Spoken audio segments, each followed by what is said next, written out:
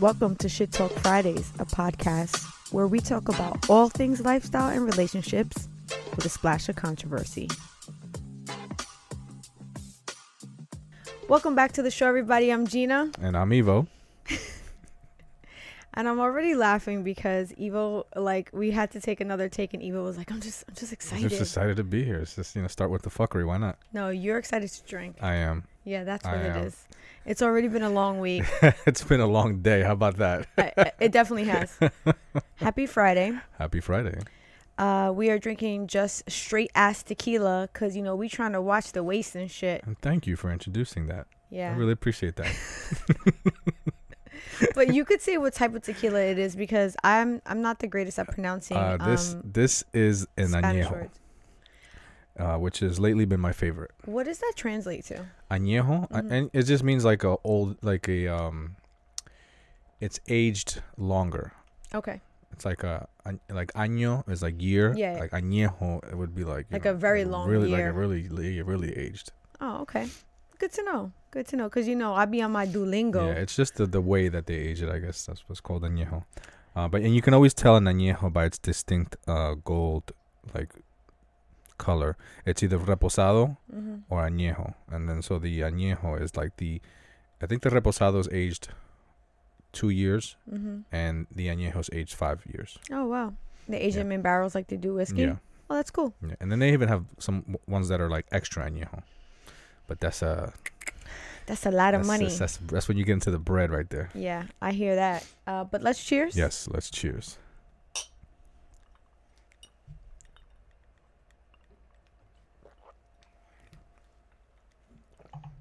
Right? That settled in nicely? It's getting there. It's getting there. That's the whole point, though. It's supposed to, yes. It's just supposed to smooth its way right into it. I was just gonna say what we're talking about is letting the tequila sit and breathe a bit in some ice and balancing out. Talking about getting there. Uh-oh. Where are we going with this? No, I'm just saying, talking about getting there. I heard something recently, and it obviously ties into our topic for tonight, which is the perils of surviving marriage. And the reason why I say getting there reminds me of something is we heard a lady speak somewhere on social media where she says, getting to being married is a race. Everybody's racing to get married, right?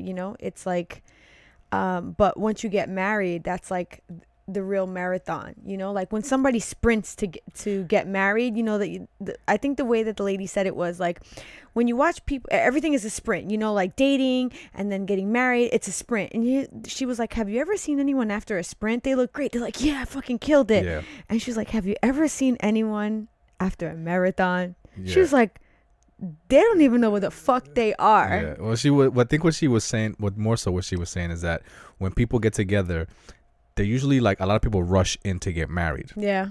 And then it's oh, when are you getting married? And then there's a lot of talk about marriage and things like that. And so she was describing that process as a sprint, Yeah.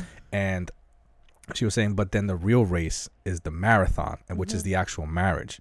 And she was like, you ever look at a sprinter? Man? They're just at the end of that race, they're just all just fit and everything like that. And she goes, yeah. And she goes, but have you ever seen a marathon runner? She goes, at the end of that race. That's what I just said. Yeah, they don't even know who the fuck they are. They're in outer space. Yeah, and they're like this. They're just super thick. They look disheveled. They just can't. So yeah, that was pretty funny. That actually hit really close to home because I ran track for quite some time and I sprinted and I ran long distance, and I can tell you it is definitely a totally different feeling. So our last couple of conversations were heavy. Yes, so we decided that we would keep it a little lighter today and, just kind of talk about something that I feel like Evo and I know a lot about, which is surviving marriage. Yeah. We have been married. It's going to be 12 years this year. We got married in 2010, but we have been together for 16 years. Actually, I'm sorry. I think it'll be 17 years this year. Sorry, doing the math wrong. 17 years this year and 12 years married. So I feel like we definitely have the ability to talk about surviving marriage, especially because, you know, marriage is obviously something that a lot of people don't survive. Obviously, like the statistics are like, at this point, I feel like it's 50-50. Right? I think, Yeah. I think that's what Like that's 50% of that's the what I people heard, stay 50-50. married and 50% of the people get divorced. But then out of that 50% of the people that stay married, I wonder how long they stay married for. Because, you know, when I tell people that you and I have been married for more than a decade, I will say that a lot of them are pretty surprised. They're like, wow, y'all been married for 10 years, you know, now 12. Yeah. And I'm like, yeah. And they're like, how do you do it? And I'm like, oh man, that's like a gift you got to unwrap. Like, it's not just like it's not just like a 1, 2, 3 thing, Yeah, you it's know? definitely not. It's something that you have to like develop an acquired taste for, you know, Correct. your partner. But the funny thing is that throughout our relationship, I remember when we hit the 5-year mark, Yeah. and, you know, we were talking about like, you know, wow, we 5 years. And I was just like telling myself that, you know, it really wasn't going to be anything significant to me until we hit the 10-year mark. Yeah. And it's just funny to hear people say like, oh my God, 10 years. And I'm just like, you know, in my mind, I'm like, wow, 10 years, you know, we've reached 10 years. Now what comes after to me is like, oh my God, wow, you know? Yeah, we in that fucking marathon right now. We're in the marathon, yeah. The sprint ended a long time Yeah, ago. long times ago. And we hit the 10 years in the heat of the pandemic. Yes, we did. So, but we still had a nice little private ceremony. We renewed our vows in our backyard. Mm-hmm. And some gracious friends lent us some flowers from their yard. and you know, So we made it work. We made it work. We made it And work. honestly, we honestly had a great time. So when it comes to surviving marriage, something that immediately comes to mind for me is a piece of advice that we received when we were about to get married. We went to the post office, you and I, to get stamps. And for our wedding invitations, and I was like, oh, I want some pretty stamps, you know, the ones with like, I don't know, like signifying that I think we got the wedding ring stamps. yeah, we did, that said love on it or Yeah. something like that. I actually think I still have a few of them. Anyway, so the lady at the window that was selling us the stamps, she was like, y'all getting married? And we were like, yeah. She was like, can I give you some advice? And we were like, hell Sure, yeah, yeah, of because we don't know shit about shit, right? Because at that time, like, really, maybe only like one or two of our friends were married. Right. But we were together for a while though. Yeah, before we were actually, except for one friend of yours, we were together longer than a lot of the friends that had gotten married. Yeah. So I think we were 5 years together before we got married. yes. Yeah. So what I will say is that we did have a family member of mine that, you know, like was a big resource when it came to, you know, advice to marriage and, you know, like kind of like a blueprint, you know, of how you want to go about things. But yeah, so this lady at the post office was like, yeah, I want to give you some advice. And we were like, yeah, sure, hit us with it. And she was like, listen, to sum it up, she was like, don't tell nobody your business, you know, between you and your husband. You know, y'all going through something, you keep it to yourselves. Which ended up being great advice. It was, because honestly, what's that saying? Misery loves company. Well, I used to just, I would put my business out in the street real quick at Yeah. the beginning. So it ended up being great advice for me. Yeah, because I was the opposite. Yeah, you were the not tell nobody your business type of person. Yeah. And I'm like, no, we can hash this out right here, right now. I don't care who's around. Yeah. And, I was just like, nah, fam, yeah. we're not doing that. We're not talking about this in front of people. We are not like, I'm not running and telling my friends what's going on. I just felt like the difficulties that we might have experienced in our marriage or relationship at that point, we were going to figure it out amongst just you and I, Yeah. with no other input from any outside influences. So like, you know, we took that advice and we fucking ran with it. And I want to say we ran with it for like, I don't know, like a good 5 years. And something started to happen with me. I started to crack a little bit. Mm-hmm. And what I mean by that is, there were times when you and I would have arguments or disagreements. I needed to talk to somebody. I needed to be able to, you know, just like express my frustration and get some advice. But I was very reluctant because I felt like if I shared the things that we were going through that weren't, considered like blissful, then, people would potentially look down upon our relationship. Yeah. And then I was essentially inviting unwanted, advice from outside people. But what I learned is it's who you tell your problems to. You have to have what I would consider like a trusted circle. Friends or family that are, invested in your relationship, who love you too as husband and wife and want to see you thrive. Those are the people that you can share these difficulties with. And I found those people, and I feel so lucky to have found those people, because I think without them, I'd be fucked up in the game right now. Like, I need to pick up the phone sometimes. Literally, me and one of my very best friends, we have a joke where I call her and I say, all right, you need to tell me if I'm being a bitch. And she's like, bitch, what's going on? And like, then I'll run down the scenario, and she will, because she loves you. And she will hit me with the, yo, you bugging out right now. You know what's funny is that as quick as I used to be, because I'm not like this anymore. I've definitely changed my ways, but as quick as I used to be, willing to put my business out on the street, right? When it came to our problems, things that like issues that we were going through, I was very private about those things. Yeah. I never really felt the need to go and try to talk it out with one of my friends or resolve it or get a second opinion. I was very good at just kind of hashing it out within myself. What I was missing was that tweak that I needed to like keep our issues behind closed doors when they arose. Yeah. So that was an adjustment that I can say benefit me in the long run. And for because I feel like you're talking right now, and like you're being very like coded right now. Well, what Evo was trying to say is that when Evo and I first started dating, he was a loose cannon. Yeah, it was. And if we got into arguments, let's say we were at a club together, because we did a lot of that in our younger days, right? And we went out partying, and we had a disagreement in the environment that we were at that current time. We're gonna argue. I'm gonna argue it out right there. Yeah, Evo was going to go ape shit right then and there, and I was not about that. Yeah. I was just like, oh, you want to go ape shit? Yeah. See you later. Yeah, you would rather wait till we got somewhere in private and talk about it. And I never really understood the benefit of that until later on in our relationship. And it's very productive. So for all you people out there who are hot-headed and run off out the mouth, take it from somebody who used to be like that. There's a lot more resolution that can be had when you're dating someone who's not like that. And there's a lot more understanding and connecting that can be done when you bring yourself to a level where you're eye to eye in communicating and resolving the situations.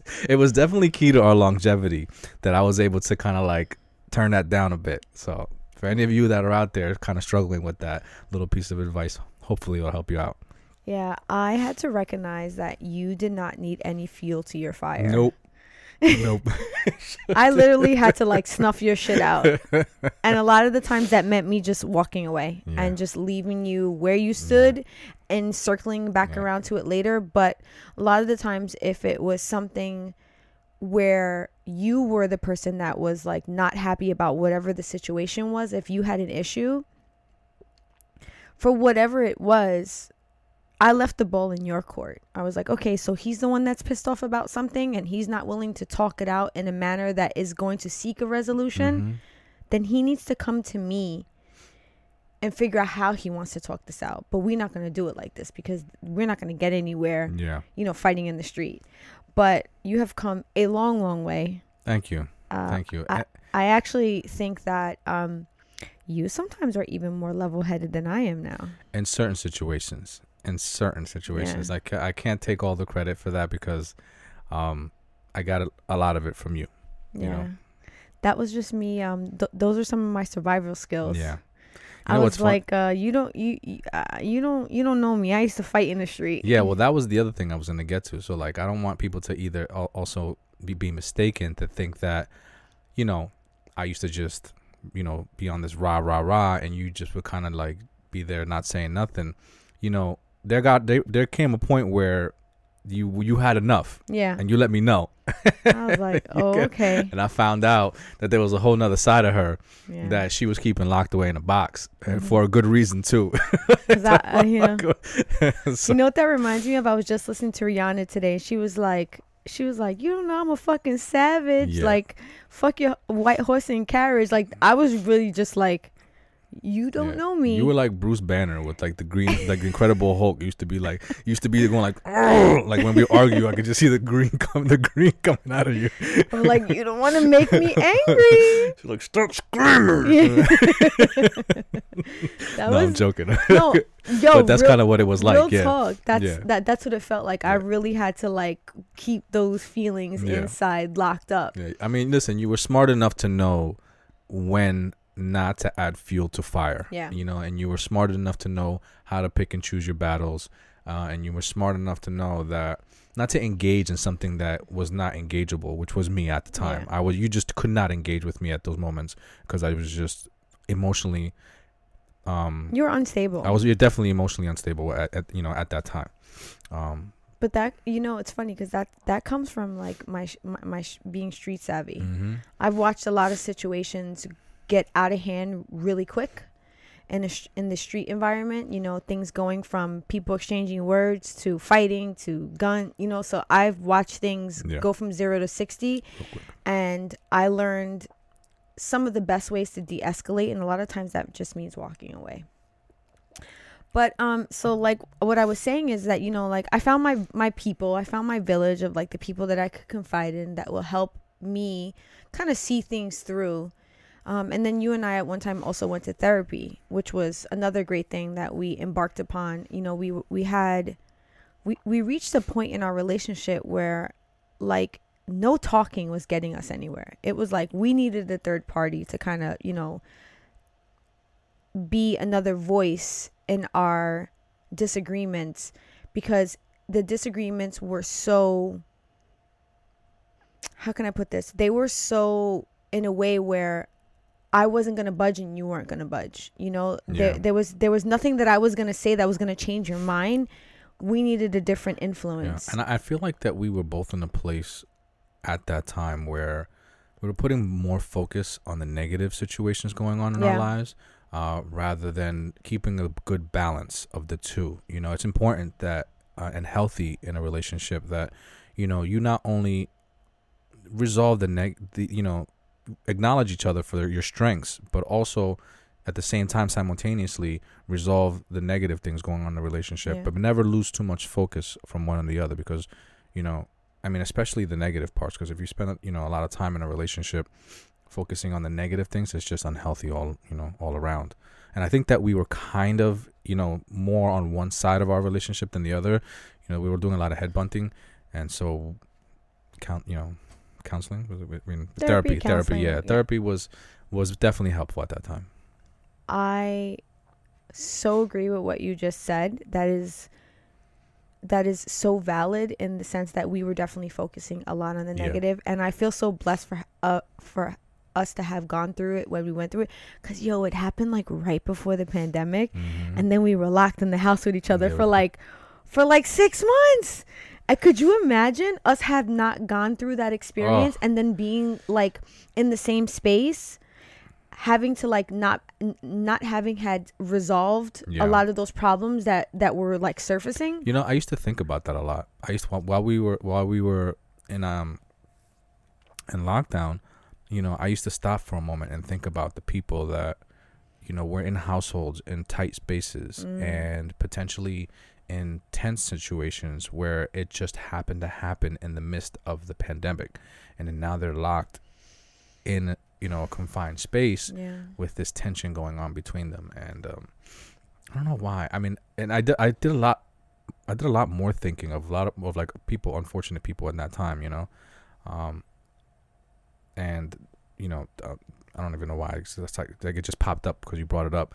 But I just remembered how much thinking I did about like that, things like that, and it was kind of good that we went through what we went through, because once we went into lockdown, we were kind of out of that space, that negative space that we were in.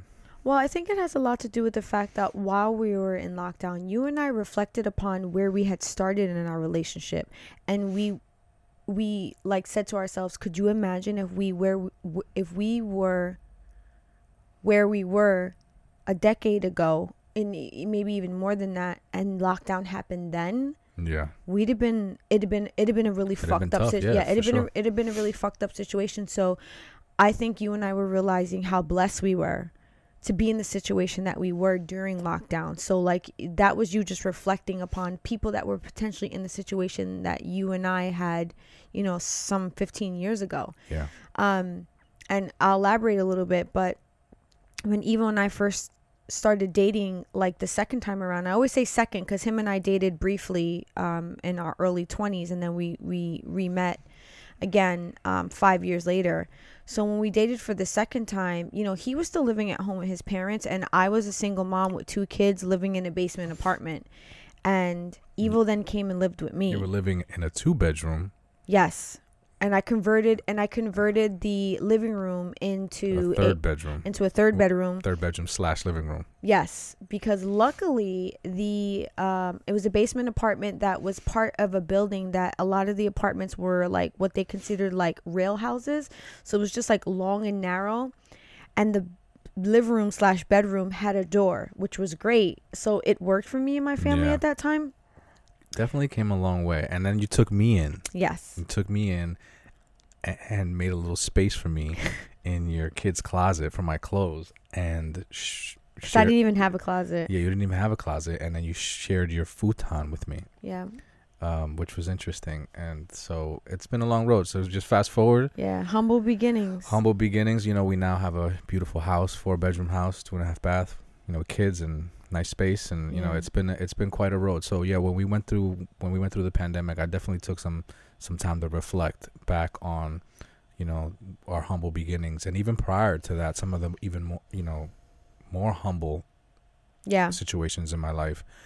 And just, felt thankful. As you should. Yeah. Because I would say that Evo and I have come a long way.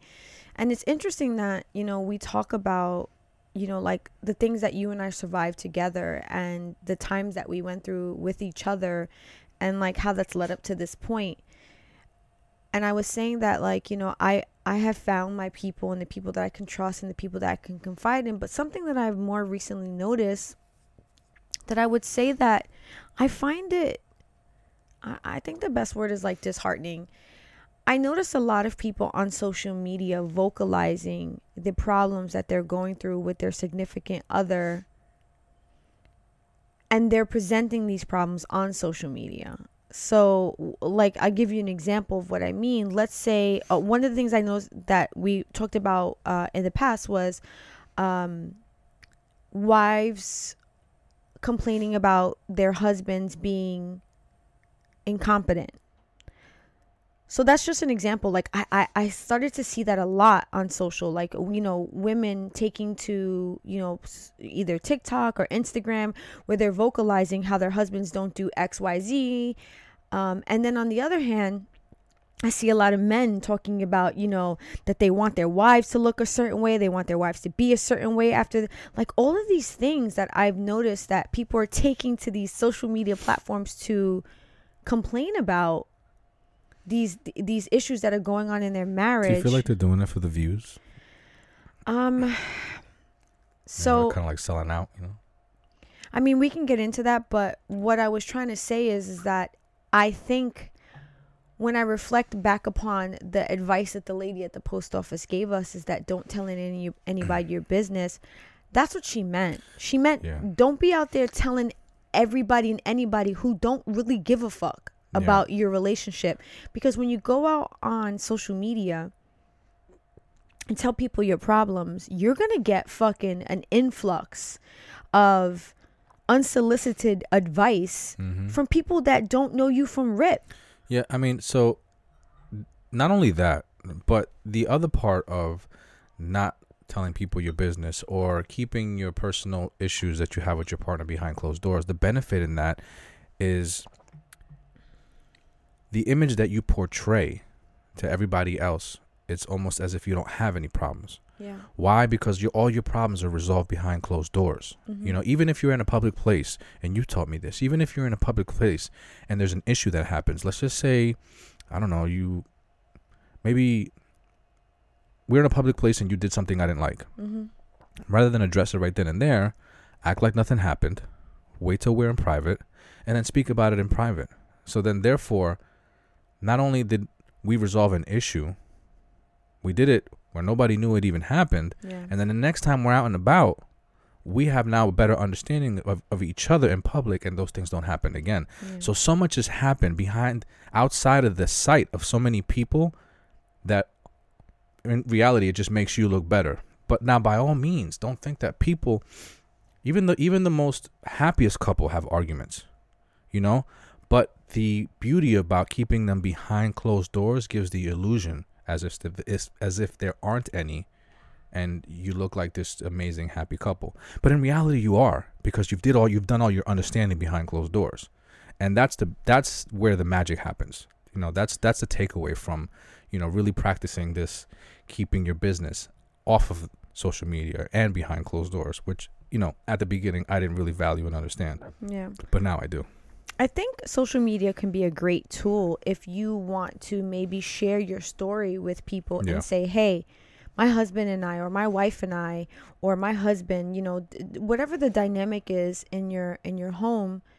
If you want to share how maybe you and your partner went through something, and you want to maybe give people an insight into your journey, but if you're out there bashing your partner, I don't see how that's going to be helpful to your relationship. You know, unless that's your niche. Like, unless you have like a channel where that is like, you know, you're like on, you know, like Married with Children type of situation, you know, like there's I'm not going to say their name, but there is a couple on social media. They're very well known, and they have a lot of followers because of the relationship they have. And they, you know, they do a lot of arguing, and they bash each other, and, you know, and really bust each other down and make fun of each other. Yeah, but I think that's more like satire. I don't think that they're being like, it's not real. That's what I'm saying. That's what I'm saying. So like, unless that's your thing, that's part of like your image that you're portraying, that's one thing. But if you're just doing it just to air your partner out, like with bad intentions. Mm-hmm.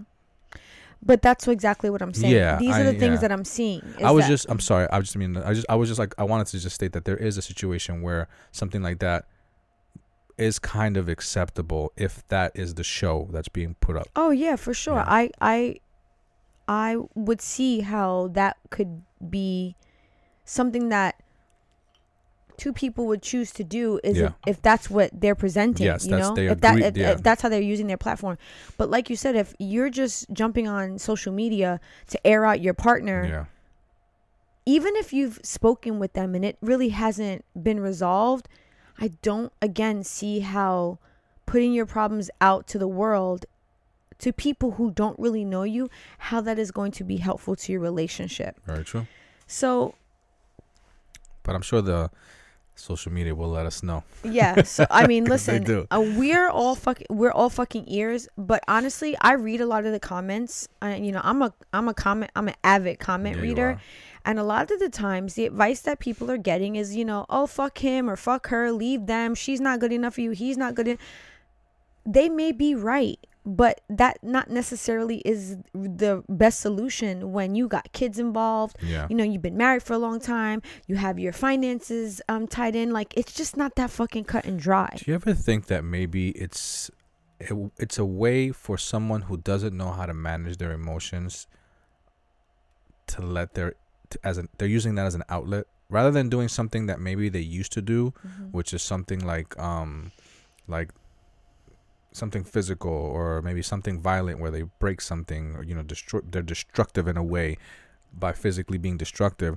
You know, maybe that's just a way of them letting out that energy in a way where they're still being destructive, obviously, to their image and their relationship and to the image of the person that they're with, but not in a physical sense. I mean, I think that's definitely plausible. Not trying to justify it, but just trying to get a better understanding of even why something like this, you know, I understand. happens. I think that that's plausible. But do I still think that that is going to benefit what the result is that they're trying to seek. No. No. I mean, I think it makes them feel better to an extent. You know what I mean? Because they're letting that out. Understood. So when you look up some of the key things to a successful marriage, to surviving a marriage, the number one thing is going to be communication. Oh, yeah. Absolutely. And it's not talking to your phone. It's not talking to your device. Mm-hmm. That is not going to be the solution to the troubles that you may be experiencing in your marriage. So I know it's so easy just to say, oh yeah, fucking communicate. Okay, great. What the fuck does that mean to communicate? Because you and I spoke about this, and I said to you, I love to talk. You love to listen. But that does not mean that when we're having a disagreement, that's how things should work. Like, I should just be running off at the mouth and you should just be sitting there listening to me. No, we have to figure out how we need to communicate with each other. And I think instead of maybe going to social media and, telling people what you're going through, maybe look into a way to better communicate with your partner. If therapy is not accessible to you, because I know it's not accessible to everybody because therapy can be costly, finding resources to try to understand how to better communicate with your partner. One of the first things that I think two people can do, or one person that's, wants to start this journey, is to figure out what your communication style is. Yeah. How you communicate. And then you can have you can have your spouse figure out what type of communicator they are. And then you two can figure out how it's best to speak to each other.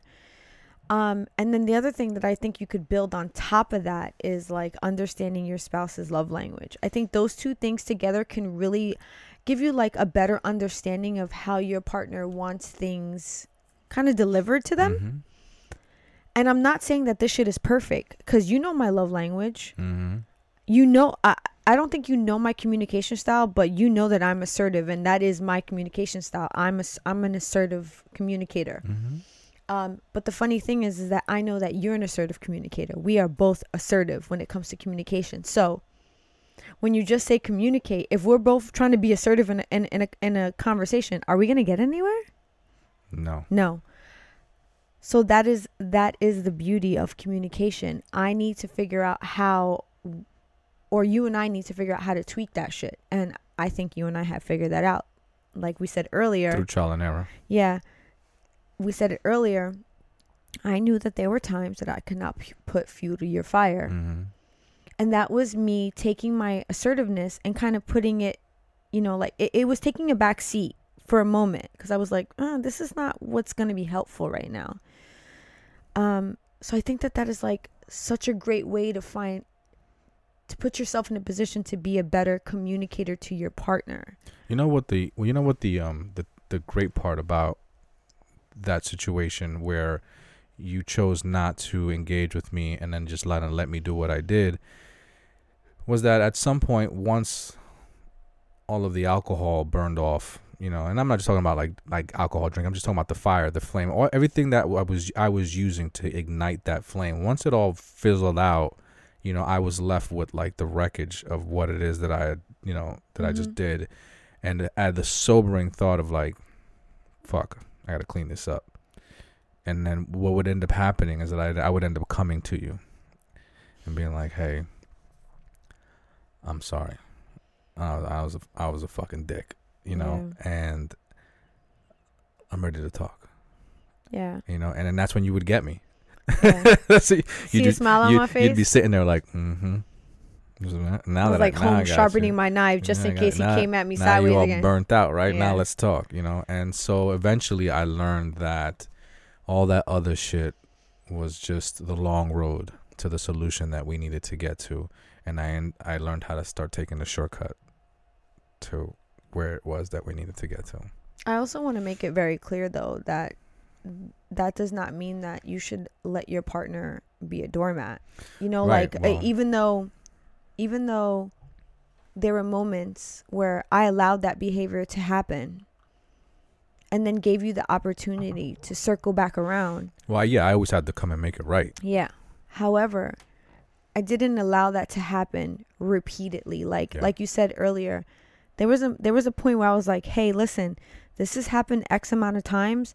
I understand that you may find some insight later on, but this can't always be the way. Right. You know, you have to understand that I'm taking who I am right now, my assertiveness, and I'm kind of buttoning that up for you at the moment. But you keep pushing me, you're gonna get the horns. You know what I mean? Like, that's what you like to say. Evil is like, you know, you want the bull, you get the horns. And I think once I made it very apparent that I wasn't going to keep allowing you to behave that way towards me, even though you have been apologetic and even though you have said that you were going to try and do better, okay, you're trying, but I need it to be better. Yeah.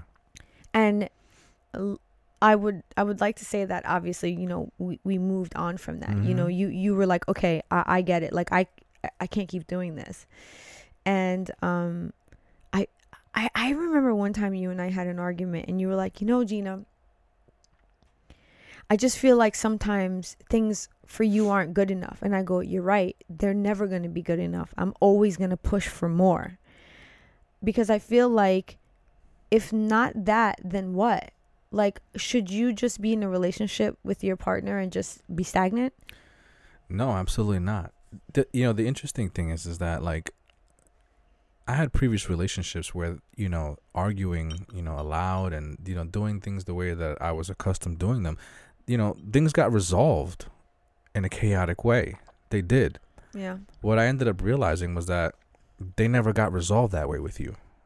There was no resolution in that mixture of personalities. It just never went anywhere. And then I eventually came to realize that the resolution came afterwards. You know, so if I had something to say to you, I needed to understand that it had to be said a certain way, in a certain manner, in order for us to be able to get to where we needed to get to, you know, especially because we're in a marathon now, you know, we're not sprinting. So, like, you know, I had to realize that, you know, things had to change. And the funny thing is that I want you to scoot over a little bit for me. Oh, okay. The real funny thing is I don't know if you like. Oh wow, that's gonna be all in the mic. You know, the first argument that we had after we got married was really, really like the pivoting moment that I realized I can't fuck around. Like, I can't be like, there's no like getting into an argument and saying, I'll be back, or I'm fucking leaving, and, you know, like, you know, disappear for 2 or 3 days. You know, we're married, we live together now. Like, there was none of that, and that was very sobering for me. And I quickly changed my ways after that, because it was just... Yeah, but I feel like even before we got married, you knew better. No, I don't mean that like, oh, you know, like, no, pow, you knew better. I did, but what I'm trying to tell you is, like, that was the day that I really hung it up.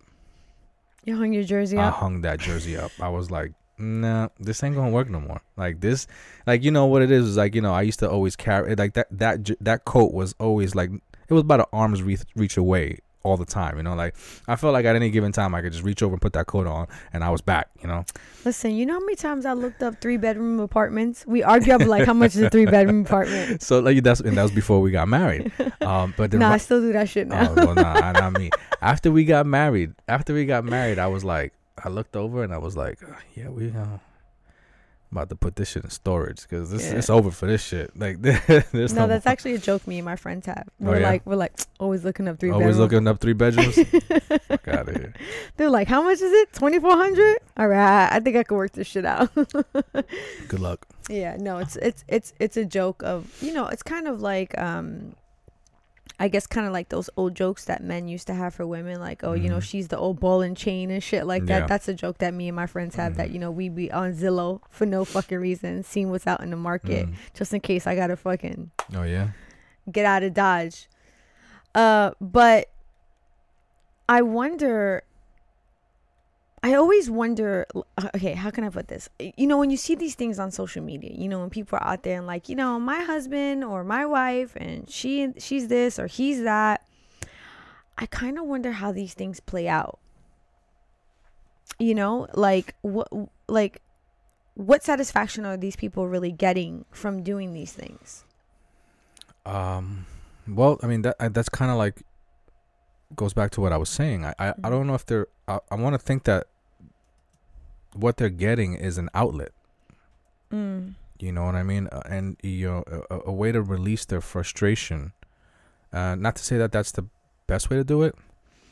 I mean, it's definitely not the best way to do it. But I guess to some people, you don't know what you don't know.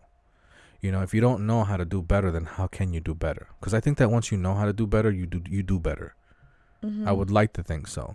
So for the people acting that way, and myself included, I used to act that way. I mean, I would not to the sense where I was putting our business out on social media. Thankfully, social media wasn't even a thing back then too much, where I didn't even have. I don't even know what I would have did, like especially in my earlier years before us, right? I don't know. Like, that's weird.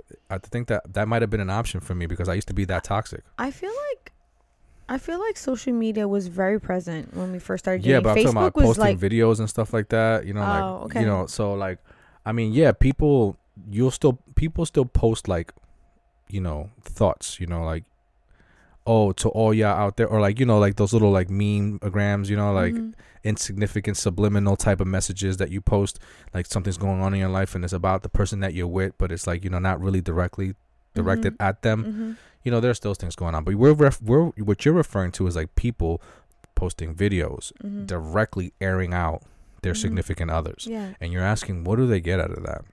Well, no, that's not what I'm asking. What I'm asking is, like, what is the end result of that? Like, does that help them find a solution for the problems that they're experiencing? I think the solution at the point is just to let out the pain.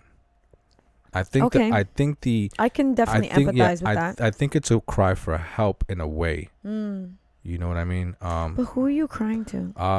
Obviously they're just putting it out in the ether because they don't have anyone directly to go to. So it's more so like not only trying to let out the pain, but also trying to hurt the person that hurt them by exposing them. Because you just don't know any better. Okay. That's like kind of it's that eye for an eye thing. You know what I mean? I totally understand that. And that's just one way to do it. You know what I mean? Like Evo, honestly, that makes a lot of sense. I can tell you why I struggle like wrapping my brain around it, because what you're saying to me makes so much sense. You know me and the way that my brain functions, and we talked about it. I am not the type of woman that like I openly share the things that I'm going through. That's actually like I'm a work in progress when it comes to that. We actually just had our daughter's birthday a couple weeks ago, and a friend of mine was here, and I kept touching her head, and I kept like, showing her affection, and she was just like, she was in admiration of it, but she made a comment because she knew that wasn't something that I typically do. And I told her, I said, that's a work in progress for me. Like, those are things that I'm actively working on, showing affection to friends and family, speaking about, things that I may be going through, that are like real things, or voicing my concern about things in the world, just things like that. Like, I just don't necessarily just talk to anybody about them. Yeah. So when I see other people out in the world doing that, I'm so confused by it, because I've never found any like solace in just randomly talking to like anybody. And it's not just anybody, because when you're putting on social media, you're like talking to everybody. It's not just anybody, it's everybody. Well, that's the elephant in the rider. That's because you've been living your life on top of an elephant. Yeah, I mean, for sure. For sure. Yeah, everybody other than like my real close circle of friends everybody that knows me very well and that they're in my close circle, they know the writer. But the rest of the people only know the elephant. They get to know the elephant. Yeah. So that creates a situation where you don't have the you're never presented with the opportunity to fully engage with someone in that way. Yeah. or to freely engage with someone that way, or to be as carefree as to engage with someone in that way, because you're always at a distance. And for anyone that doesn't know what you and I are talking about, we are making a reference to a book called The Happiness Hypothesis by Jonathan Haidt that I read a while back, but I've referenced that book quite often. I'm pretty proud of myself that I actually remember the author's name too. Funny enough, he's actually an author that Joe Rogan talks about often too, which I found kind of surprising. But Joe Rogan reads a lot of shit, and actually just recently found out that he reads anybody that he's gonna have on his show, anyone that he's interviewing. If they have a book, he reads it, and if they have multiple books, he reads multiple books. Oh yeah. Yeah, which I found to be so surprising, because I was like, wow, that's a lot of information.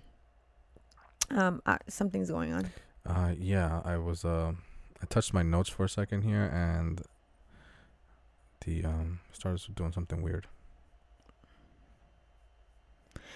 So just wanted to let people know that that's the book that we were talking about, just in case you were interested and you're like, what the fuck do they mean by the elephant in the writer? It's actually the book is, I will say, the book is not the easiest read. There were chapters and pages where I was just like, I need to read that again, because it's coming from like a psychologist, educational standpoint, that maybe I don't understand all the terminologies and the ways that he would put things on paper, but I definitely got the gist of it. When it came to it, and I definitely identified with the book, because I was just like, ooh, I do that a lot. I love the terminology though, the elephant in the writer. So it's a great description of. And the cover of the book, you'll see it's a person riding an elephant. That's pretty cool. But they're actually riding the elephant, I think, in water, which I thought was even more interesting. But anyway, I digress. But one of the things that I think you and I were also talking about, separate from social media, because if you're surviving marriage, these are the type of things that can become distractions in your marriage. Yes, they can be. And I think that you and I, we were kind of looking at it like, we felt like we were one of the generations that we were lucky enough where social media didn't have the biggest impact on us. So we're not as easily distracted by it. Yeah, I think that what we started talking about, like, is love really necessary for marriage to work? Oh, right. That's how the conversation started. Like, is it really like a must in order for marriage to work? And the conclusion we came to was no. Yeah. No, it's sadly, not. Sadly, no. yes. Sadly, no. Love is not a must for marriage to work, right? And this is our opinion. Yes, it's solely our opinion. But as we sat there and thought about it, people fall out of love, and still maintain marriage for many reasons. One being kids. I mean, I'm sure that's a huge reason why people still remain married and remain under the same household, but yet fall out of love. And another reason would be, sometimes it's just a lot more complicated to get divorced. Things, when you have assets and you have so many things that have you tied together, it's just easier sometimes just to stay married. I immediately think about that comedian that we saw again. She made another point that said the way that marriage is set up, for the most part, is it's till death do you part, right? Yeah. You are in it till you die. Yep. And she was like, that was great back, however many hundreds of years ago, when people die when they were fucking 30. So if you got married when you were 15, because, people were getting married really young, then you only had to be with this person for like a good 15 years, 20 years. Yeah. And nowadays, you and I, we got married, we were 30. I was 30, you were 32. So let's say you and I live to the average age of like 75. That's another 30 years from now. So that means that potentially you and I will be married for 40 plus years. That's a long time. Yeah, that is a very long time. When you ask me, do you need love to be in a marriage? I had to think about it like on that full spectrum. I think it's very plausible that someone could be in a marriage for, 20 plus years and just be like, I really did love this person at one time.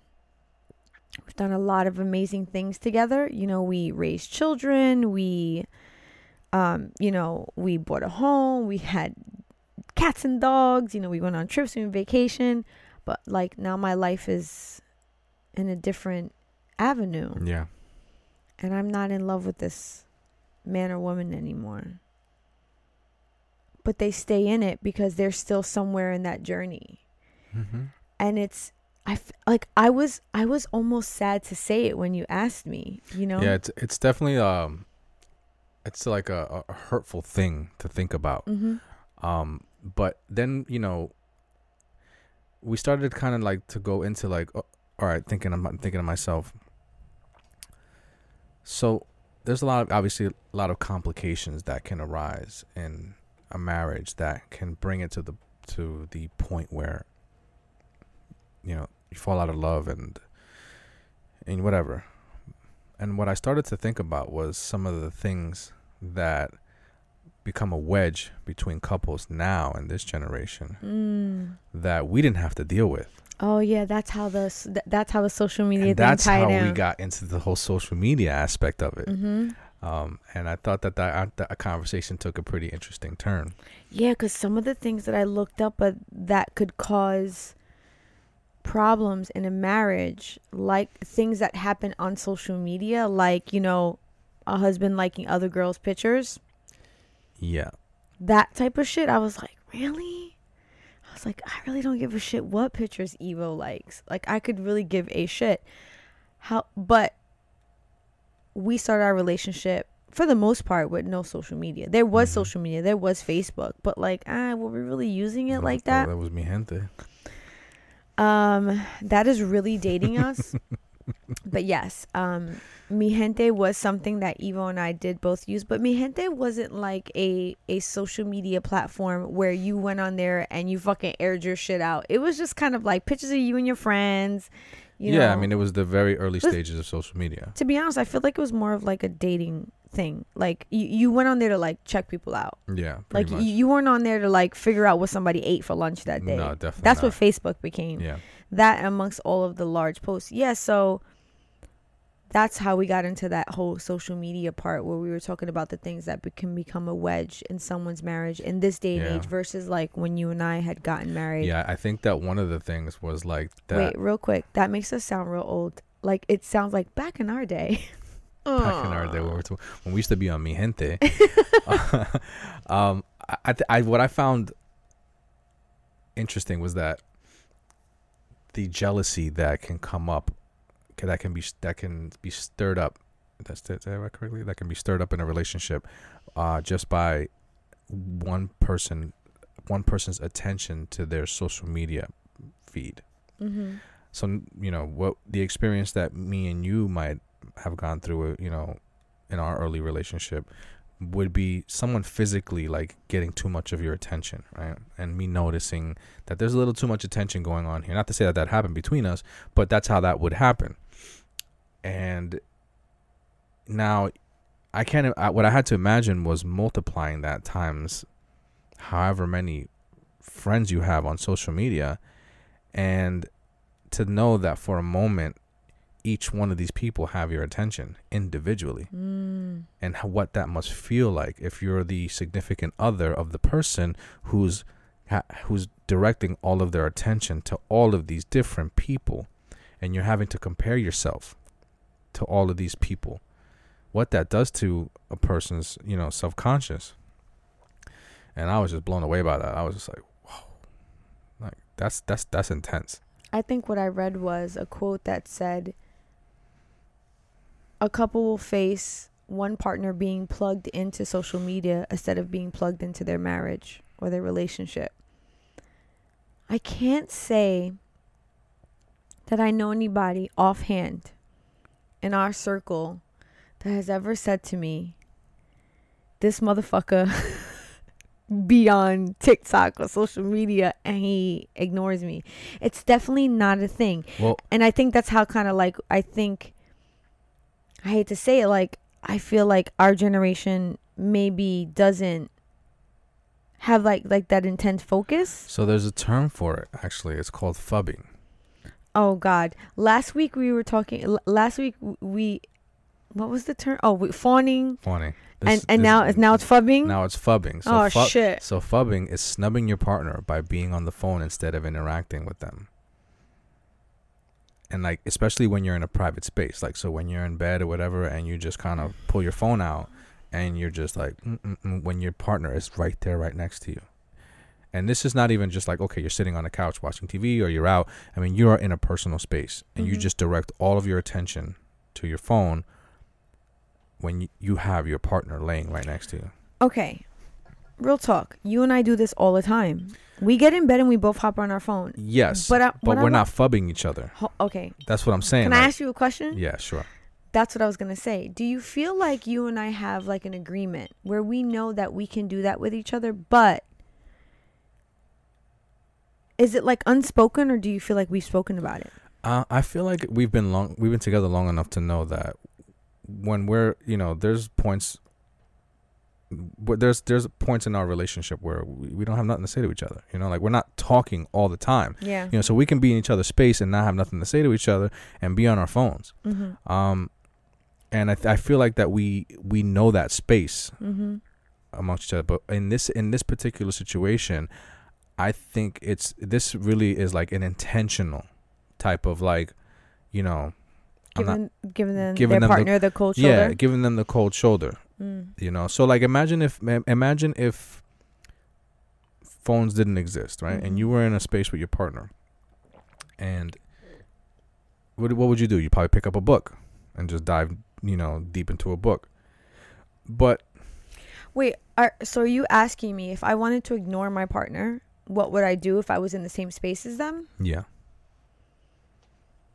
And you didn't want to, you didn't want to like really be that drastic as to where you would leave the space, because that's kind of going too far. Like, it's not that serious. Okay. It's not that serious where you would leave. Because I was immediately about to be like, of course, a bitch would just get up and leave. So this is the thing. It's not that serious where you would leave, but you're not feeling the person. Okay, I'm gonna tell you what I think me as a woman and many other women do when we are like wanting to ignore our partner, and maybe we're like a little disgruntled about something. We aggressively clean. We will get up and start doing shit around the house just to be away from you, and we will make sure that that like we are like purposely not paying attention to you, and that we may be a little annoyed at you. Like, so, but we'll do things kind of aggressive. Yeah, that works in the daytime. So, but what if this is like at the end of the day, it's nighttime, we're winding down, we're about to jump into bed, but things are still tense between us. This is where the fubbing comes out. Yeah, I think a book would or either that or TV. Yeah, either that or TV. It would be, I would have to place my attention in another area. Yeah. So whether it be a book, or I mean, I don't know how far back we're going. Maybe I'm putting on headphones. Maybe I'm listening to music. Maybe just a way to basically drown you out. So it's book, music, TV. I do think that our people from our generations, for people from our generation and earlier generations, they had ways to disconnect from their partner that wasn't necessarily their phone. I just think that the phone is easier, like, because it's a small device, it fits in the palm of your hand, where like, TV is not it's like farther away, it's not the same. A book is similar to a phone, and it's very you can kind of like go into your own space on your phone without really distracting the person next to you or making them aware of exactly what's going on inside your mind. I think the part that would really tick off the other spouse is your ability to view other people that they may look at like, he or she looks better than me, he or she has more than me. Yeah, that is something that can really bring about jealousy from of course an aspect that is in a device that is not even like really tangible. Yeah. So I mean, the solution to that is obviously to create space for those type of things. Maybe have an agreement between the two of you, that when Mhm. things are tense, when things are, not to allow the other ones, or to not for you guys not to allow each other to ignore each other. So I'm going to use us for an example, right? If Mhm. we were laying in bed and you were fubbing me, right? I like using that word. Okay. You were fubbing me, right? I would take that as an opportunity to like not let you do that. I would take that as an opportunity to really like, hey, honey, come here, put the phone down, and break you away from this thing that you were about to use against me, Mhm. and not let you use it against me, Mhm. and really turn your energy towards me. Mhm. I think that's a great opportunity. That it's almost like the people that are getting fubbed, they're missing that opportunity in that moment to turn Yeah. that whole situation around. To let that person know, like, I want your attention. I don't want you to put your attention over there. I want your attention. So I'm going to tell you, when you did that, you touched my hand, and I'm going to tell you how that made me feel. One of the things that I've always told you, because for a second I was like, damn, how did we talk about love and distractions? Like, why did those tie in? And I remember what was one of my thoughts. That's how I knew that I really loved you. When you and I would argue, or we would like come to a point where maybe we'd want to like ignore each other or like fub each other.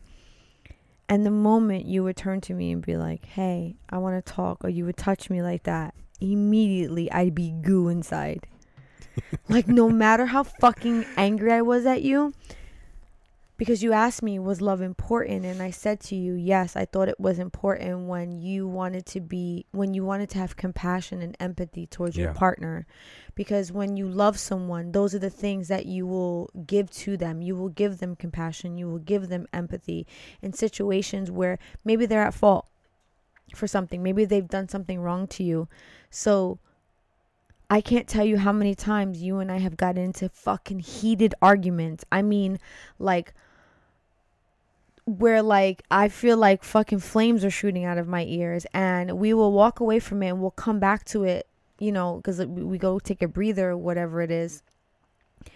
And you'll do that, hey, come here, let me talk to you thing. I'm like, Yeah, because people I listen. turn into like a little baby. The one thing I understood at that point in time is that even though you're not going anywhere, Mm-hmm. I'm allowing you to mentally take off. Oh yeah, because I told you that's when I'm on Zillow looking for exactly. apartments You know that what I'm are saying? 24. So like, for some of you who don't realize, you may think that, oh, she, we're not speaking, she's on her phone, and we're just gonna sit here and be mad, but she's not going anywhere. She's right here. Her mind just took off into deep space, and so the ability to like, This is the way. this is the way. So that's the moment where you want to say, hey, no. You're not going. So we're here. You're here with me. Yeah. Let's talk. I think that's a very grounding moment for that. And it has a lot of power in it. But I would say that it has a lot of power when the people that are in that particular moment love each other, Evo. yes, so I was about to get into that. Yeah, I'm sorry. Am I jumping the gun? No, it's all right. Because it is important. It is very Yeah. important. And I kind of wanted to get into the importance of, the importance of love in a marriage. Like, so I want to talk about some of the things that in reality, like real talk, like why are some of these things so important? Mm-hmm. Why do you think love is important in a marriage? Well, I said to you when you asked me this question originally that I thought love was important because when you love someone, that is going to give you the ability to be compassionate towards them. Yes. That is going to give you the ability to have empathy. That is going to give you the ability to accept an apology and forgive and forget and move on with the hopes of things being better. Because I feel like when you don't love someone, when situations come about where there is a disagreement, Yeah. you're not going to give a fuck. Yeah. You are going to be in it for yourself, and you're going to want the outcome to only benefit you Mm-hmm. because you are lacking the love for the other person. So that's why I feel like it's important, and that's why I feel like when you're in in a marriage, you want there to be love. Yeah. I mean, I definitely agree with what you're saying. And overall, it really establishes the health that exists between the two people. I mean, being actively trying to do things that engage love between two people really sets the level of health that exists between those two people. It creates a euphoric space where stress levels are lower, happiness is higher and through the roof. Sex is just amazing. And so for these few reasons, I mean, there's a basket of reasons. I mean more than a basket of reasons, but just for these few key reasons alone, it shows how important it is to have love in a marriage, and why it's so important to work on these things. It's not, you can't just pull it out of your pocket, and say, here's love, and it's something that has to be built and worked on, because if it was that easy, then everybody would have it. Well, I always like to say to you, that's great, but how? Like, how do you do these things? So wait, I want to ask you a question. Sure. So you said, it's important to have love.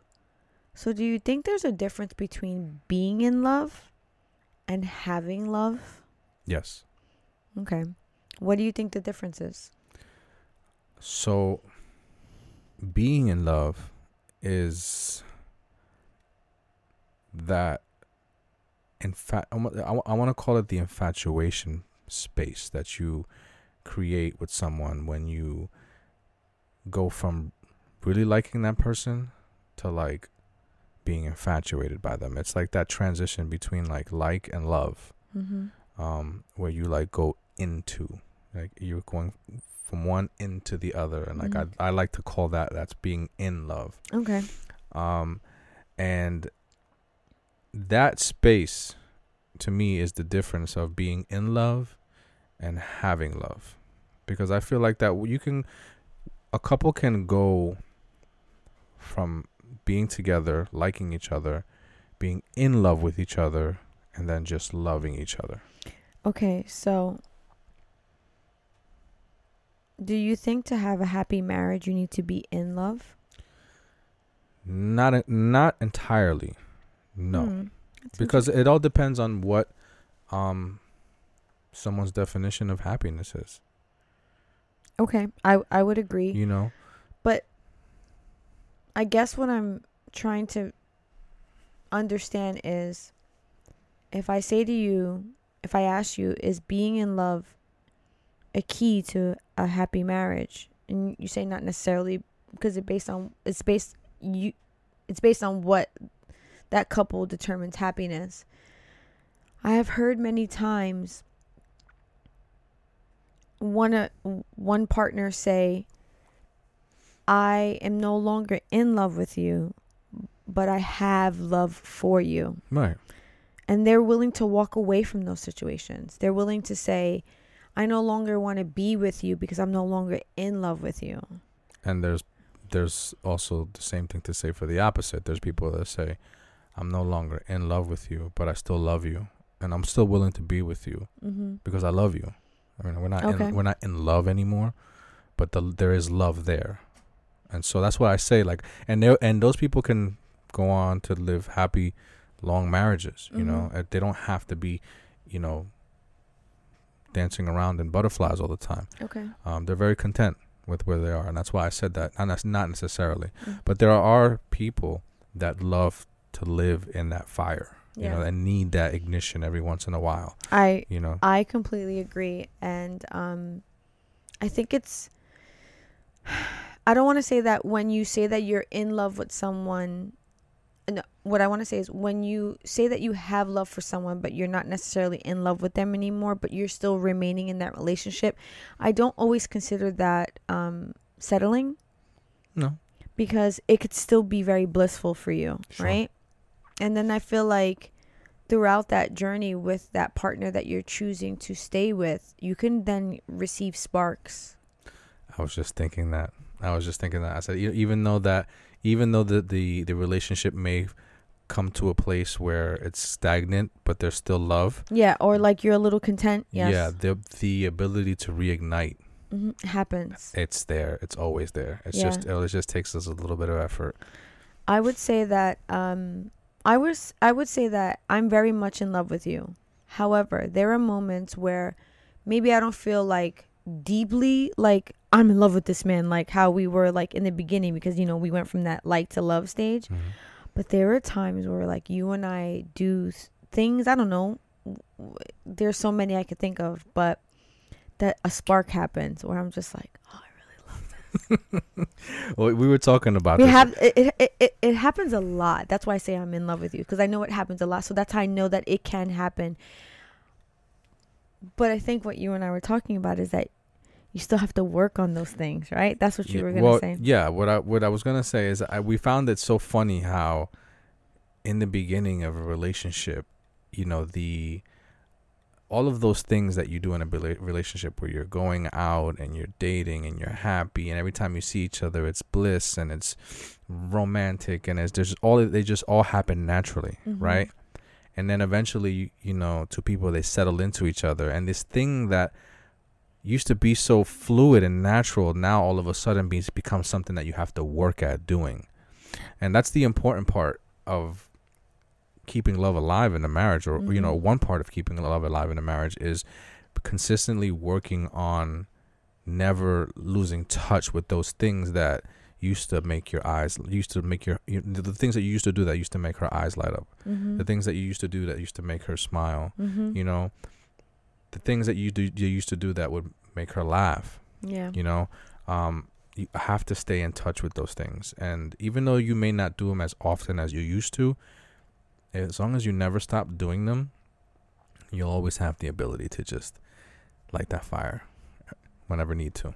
I can think about one moment very vividly. It was on my 40th birthday when we went to Dominican Republic and we were driving around that little golf cart. And you were just like, you were being like a fucking tourist guide. You were just like, and this is over there, and this, and then you were just so fucking excited, Evo. I was like a kid in a candy store. I mean, and I just was like in such an awe of you that I was just like, man, I love this man, because you were just so excited to be there, even though it was my birthday. Because when it's my birthday, it's Evo's birthday, right? But it was just your excitement for it, and it almost made me feel like when we first started dating and I got in your car for the first time and I was like looking around, I was like, oh my God, this car's so cool. Like, I was just in such awe of you because you were just being you, and you were just like in like you were just in your, I was in my element. Yeah, you know, you were in your element, and I remember just being like, man, I love this guy. For our viewers and listeners who are probably not fully understanding what it is that we're talking about, for her 40th birthday, I took us to the Dominican Republic, to La Romana, and we stayed in Casa de Campo. Yeah. And so I spent 7 years of my life in La Romana, and one of my best friends, his mother was the entertainment director for Alto de Chabón, which is like a historic part of Casa de Campo, and that's a lot of like, you know, celebrity people that stay there and everything. And for reference, if people don't know what Alto de Chabón is, say it again. Alto de Chabón. Alicia Keys did Yes. There's a video where she's playing the piano at the bottom of the stadium. They have this like stadium, like an arena type, and it's made out of stone. And made out of stone where she played. Yeah. And so I spent a lot of my childhood years, going to this resort called Casa de Campo, and inside Casa de Campo is Alto de Chabón, and we used to be me and my best friend, we used to run around there like that was our backyard. I spent so many years just living in that place. And so when we went back, it was like all of a sudden I can show you this part of my life and take you through all of these memories that I had of me being a child, and it was so exciting. And I was literally like a little kid all over again. That was one of those moments for me. I have great. many, but that one was very recent. Yeah. So, I mean, those are definitely things that are important. in keeping the love alive in a marriage. The compliments, those are always important. Don't ever let those, stray too far. Don't ever stop telling, even the small, you look great today. Those things are very important. You'd be surprised how deflated a partner could feel by not receiving those compliments from their significant other for a very long time. I think especially a man saying those compliments to absolutely. his wife, especially if she's had children. Yeah.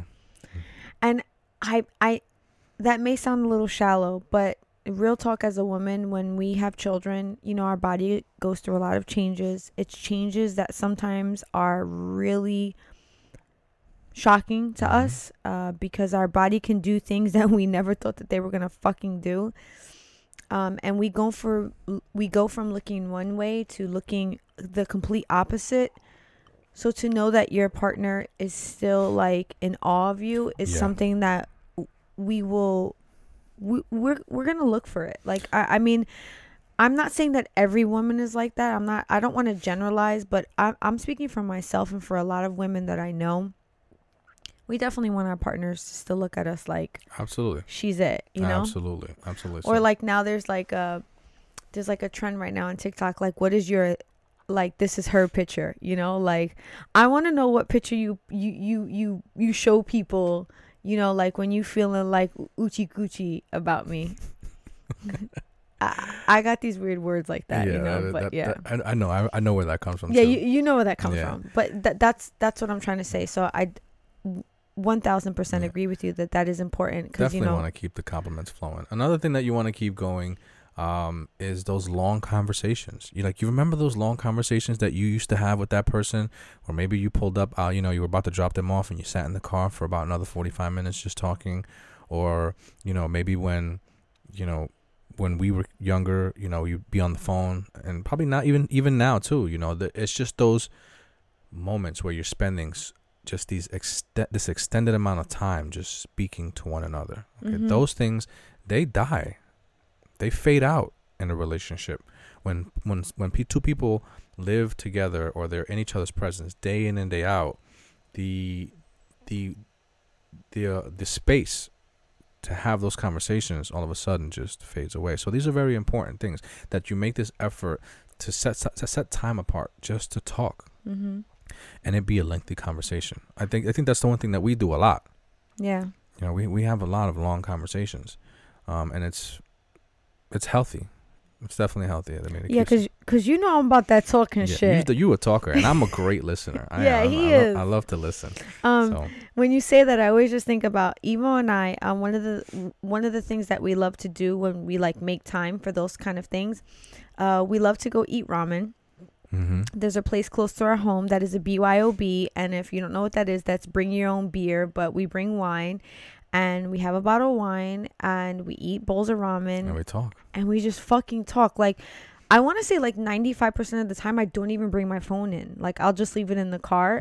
One of us has our phone because we have kids, but there's like a no phone rule. Like, you're not on your phone unless it's like a fucking emergency.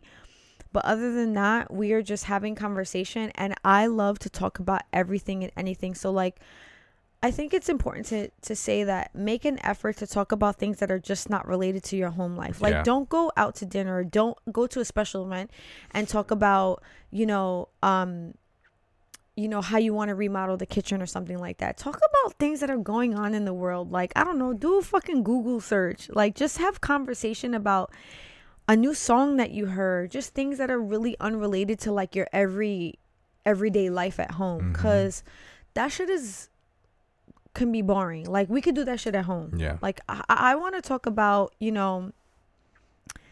don't know, the last, DC movie that I saw, new movies that are coming out, and how I'm like, those are the type of conversations. Creating a separate space for that is important, because it just makes it feel new and refreshing, And a lot of the things that I just mentioned cater to the male, right? When it comes to the compliments, and maybe engaging into the long conversations, and but cater. You mean cater to the woman, but the male has to do them?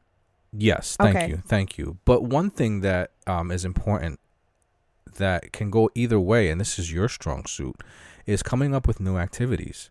Oh yeah, I love to do that. You know, shit. so like it's not always like falling on the man in the relationship to do all these things. You know, there's things that a woman can do in the relationship that kind of like keeps things new and interesting, and I mean that's your strong suit. Yeah. You know? And it's good to, that's another thing that it's also helpful in a relationship, is to be able to identify each other's strengths and each other's weaknesses and play off that. You know, and I think that you're great at that, you know, when it comes to coming up with new things for us to do and places for us to go. And I love every minute of it, because you're always coming up with all these interesting things for us to do. Yeah, and I would say that you're always a good sport about whatever it is. I'm down. You're definitely always down. Yeah. But that being said, like, just because I'm great at something doesn't mean that you don't also do those things. Like, Right. I do push for you to, like, I'm like, listen, this day's coming. Mhm. You know, it's Oh yeah. No, for example, Valentine's Day is coming. I'm not gonna sit there and be like, I want to do. No, figure it out. Mhm. You've been with me more than long enough to know what I like. So figure out something for us to do that is special, because I think every woman and man likes surprises. I will give a couple of tips though, because I feel like one of the things that I've noticed more recently on social media are all these fucking ads for things for people to buy each other for Valentine's Day. And I was kind of like taken back by what some of the items were, because I was like, if my husband came home and bought me a Pokemon card, because it was like a one of the ads that I saw was like, it was basically like fake Pokemons that were designed to like be his and hers, Mhm. and it was a card that you gave your significant other as a gift. I was like, no. Unless you're taking me to like a comic book store and you're like telling me get any fucking pop you want, then that's a different conversation, because you know I'll be ready for that. I know you love them things. Yeah. But that's what I'm trying to say. Like, you have to understand what it is that your partner likes. Like, just don't be buying them some random shit. So a good piece of advice for any gentleman or woman out there, if you want to use social media to your advantage, go check out your partner's Pinterest account. Mm-hmm. Go check out all the things that they pin, or go on their Amazon account and see all the things that they have on their wish list or their save for later, and see how, if not get them that exact thing, something that's in that realm. Because if you really want to get something for them that like maybe they're not willing to get for themselves, because it's kind of like a wish, like you know, it's not really important, you know, but I'll maybe one day I'll get it, like if it's, you know, I'm celebrating something, I don't know. That is a perfect how to like figure that shit out. Yeah. So that being said, I also think that in the simplest terms, Mm-hmm. laughing. I mean, just if you can just not lose touch with the things that you used to do to make your significant other smile, it's like an unlimited resource Mm-hmm. of a stress release that you can create Mm-hmm. between you and your partner.